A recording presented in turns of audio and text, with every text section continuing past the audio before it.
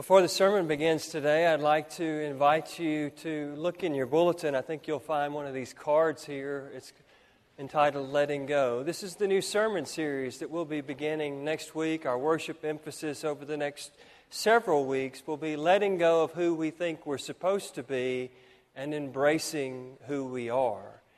And I'd like for you to take these cards home with you, and if you know someone that doesn't have a church home, maybe hand the card to them and invite them to come and to be your guest over the coming weeks. Or you can put it on your refrigerator to remind you. But I think God is really going to do some great things through this worship emphasis. Next week's theme is letting go of what other people think about you. Letting go of what other people think about you. So I hope that you'll be present here next week and in the weeks to come. You know, you know how it is. It's easy to get sucked into something online. You start reading one article, it leads to another. Well, the other day I ran across an article of what was happening in the world 50 years ago this year. And I'm so close to have been born then, but not quite yet. So I learned a lot of things about what was happening in the world 50 years ago that I didn't really know. One of the things that I learned is that Paul McCartney died. The Beatles.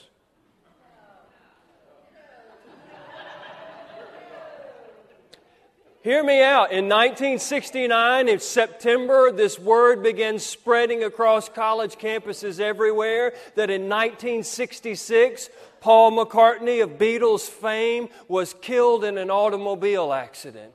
And that the police covered it up because they didn't want to deal with the pandemonium that would ensue if it was revealed that one of the Beatles had passed away.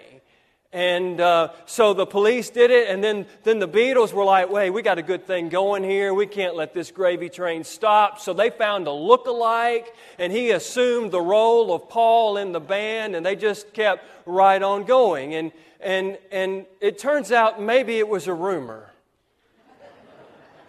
Or maybe it wasn't. I mean, listen to the proof. The proof that they used to decide that Paul McCartney had died, one of the things that they said is if you bought the White Album and one of the songs there, you actually played it backwards on your record player, that it said something about a dead man. And then if you listen to Strawberry Fields Forever, that you can hear, some people said that you could hear John Lennon say, I buried Paul. Not enough proof for you? Okay. Well, the best proof that they used to determine that Paul McCartney actually died in 1966 was the Abbey Road album cover. And I've got it here on the screen. So we're going to show you once and for all that Paul is dead, okay? So here's why we know that. John Lennon is the guy in the white suit there. We all know what white symbolizes, right? It symbolizes angelic figures. It symbolizes the heavenly realm. And so John is wearing the white. Ringo Starr is in black. We know what black symbolizes. That's what the Undertaker wears when you die. So then you look at George Harrison. He's the one in the blue denim there. You know, that's what the grave diggers wear. You ever been to a funeral? They always got on the denim. Y'all don't believe me. I'm not making this up. And then you look at Paul. There's some different things about Paul here is what proved to them that Paul actually died. The first thing you're going to notice about Paul in the album cover is that Paul is not in step with the other Beatles. If you notice that all the other Beatles are about to step down with their left foot, Paul is out of step. He's about to step down with his right foot. And speaking of feet, look what Paul is not wearing. You can't really see it here, but he's not wearing any shoes. And everybody knows that in many cultures, when you die, they bury you without shoes.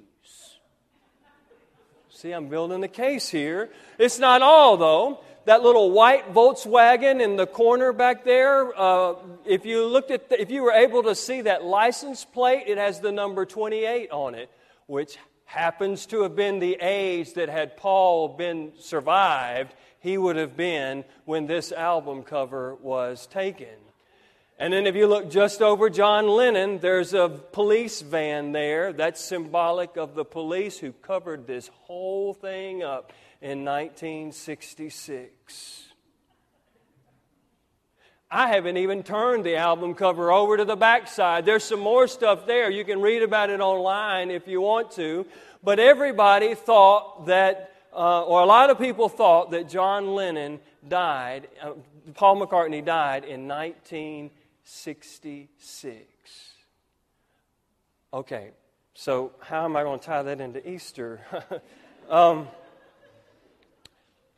Holy Friday, the acquaintances of Jesus, which included the women who had followed him all the way from Galilee, watched Jesus die on the cross.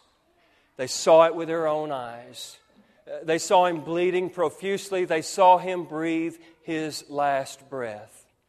They saw a man, a noble and upright man by the name of Joseph of Arimathea. And Joseph went and requested permission to take the body of Jesus down from the cross. They then saw Joseph of Arimathea wrap that body in white linen. Not John Lennon, white linen. And then they put him in a tomb that had never been used by anyone else before.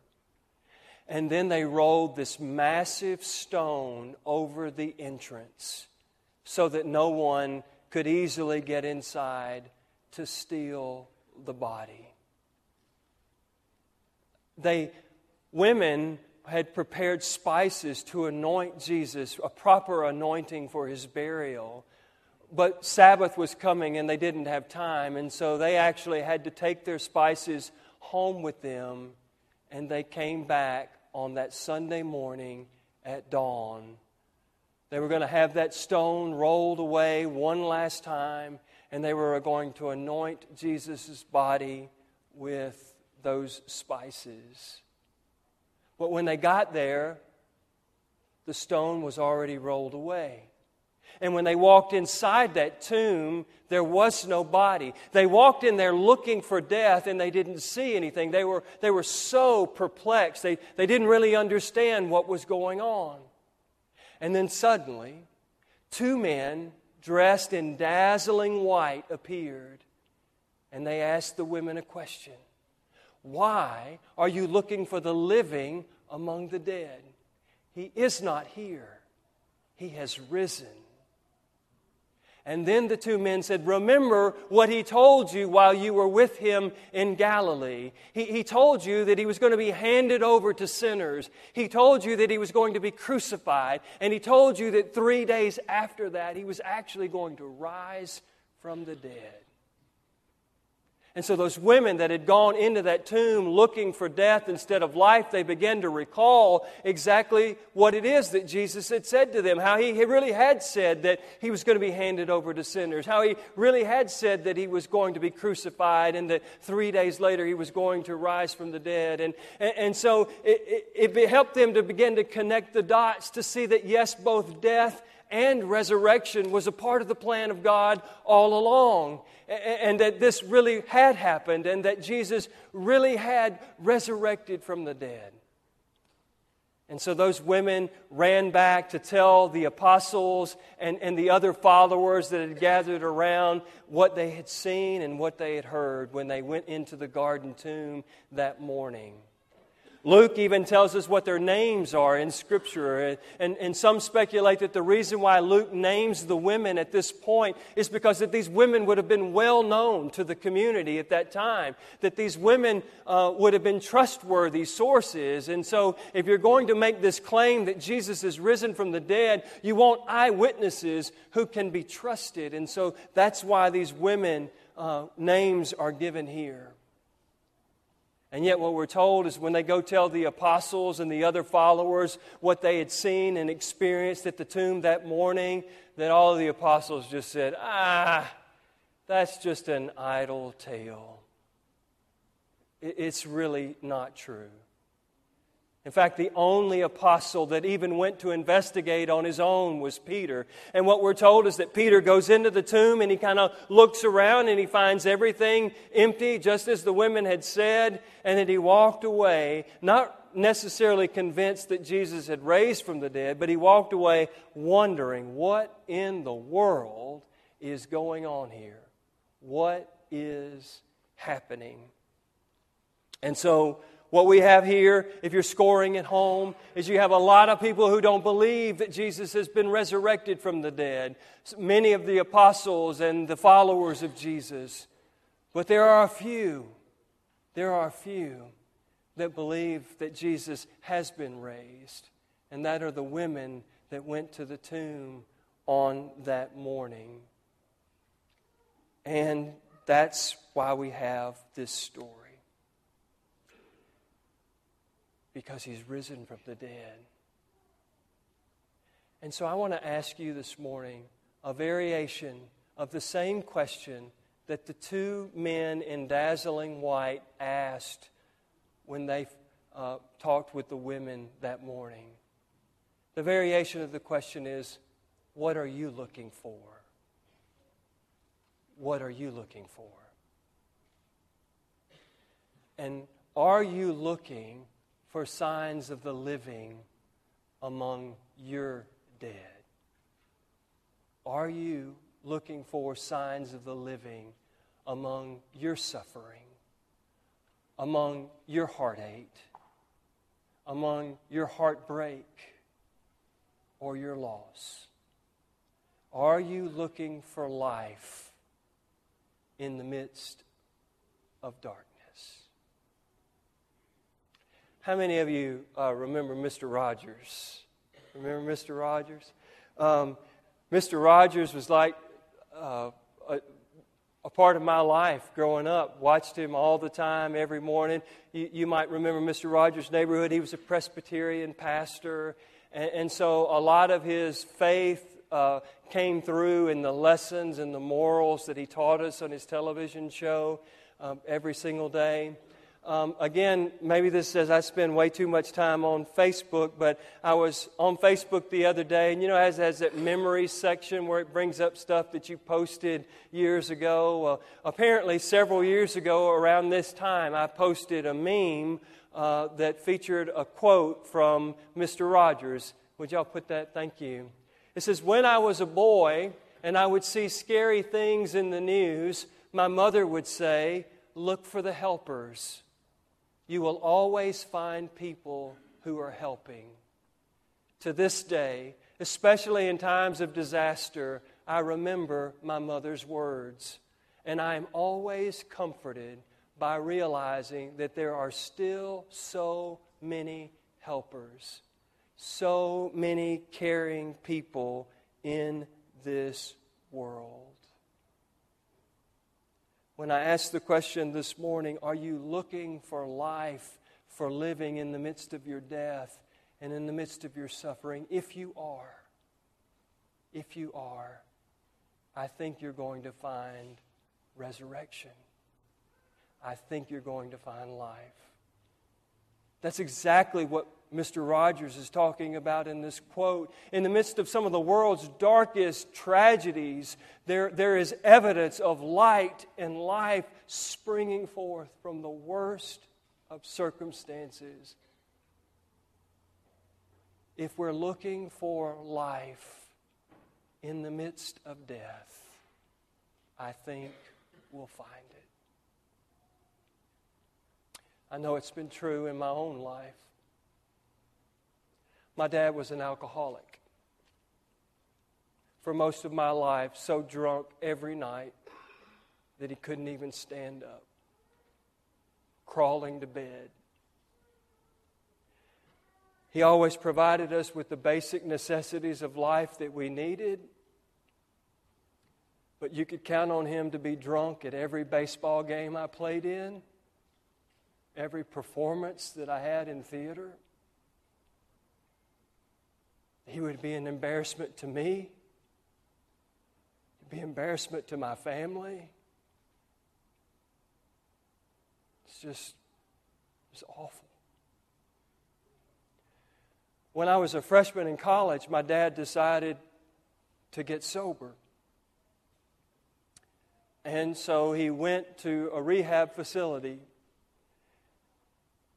And during a routine exam for the intake procedure, they took some blood work.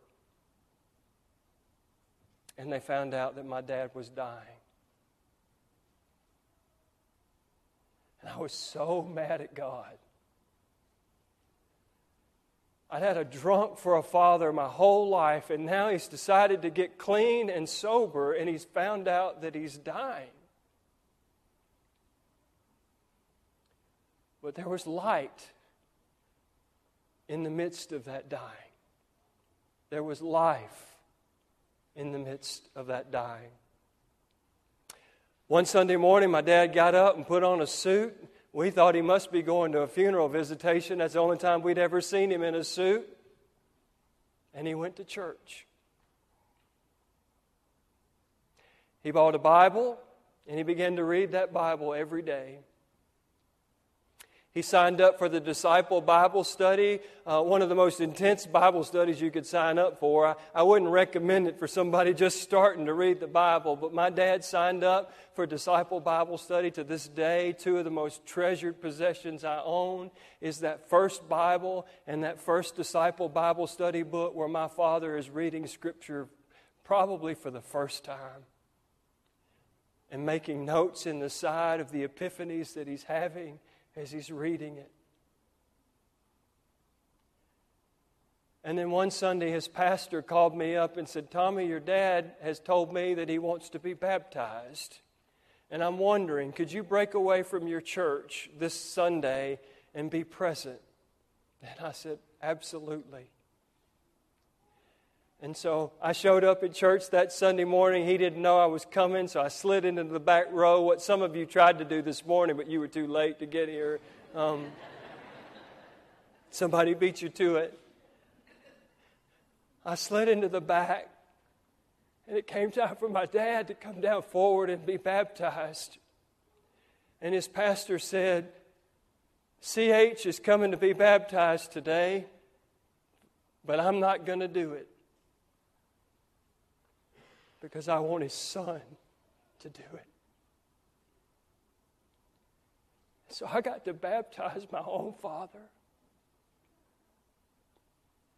There was life in the midst of death. And I think that's the Easter message that I want to leave with you today. That we gather together on Easter Sunday morning and we're celebrating the risen Christ, how He defeated death over 2,000 years ago. But the truth of the matter is that Jesus is still in the business of bringing life out of death. And I'm not just talking about when you and I die and we go to spend eternity with God. I'm talking about in every one of our situations in life where there is darkness and despair, where there is heartache, where there is heartbreak, where there is loss, and where there is suffering. We serve a God that is in the business of trying to bring forth life out of that. The question is, are we looking for it? Are we looking for the life that will come out of our darkness? And my prayer is that if we are, that we will see it. My prayer is that regardless of what kind of suffering or loss or despair that you're experiencing in your life right now, what kind of death or dying that you're experiencing, that if you will pray for the grace to see life springing forth from that, my prayer for you is going to be that you see it. That's the good news of the gospel, is that Jesus can take seemingly hopeless situations and bring forth life. Thanks be to God.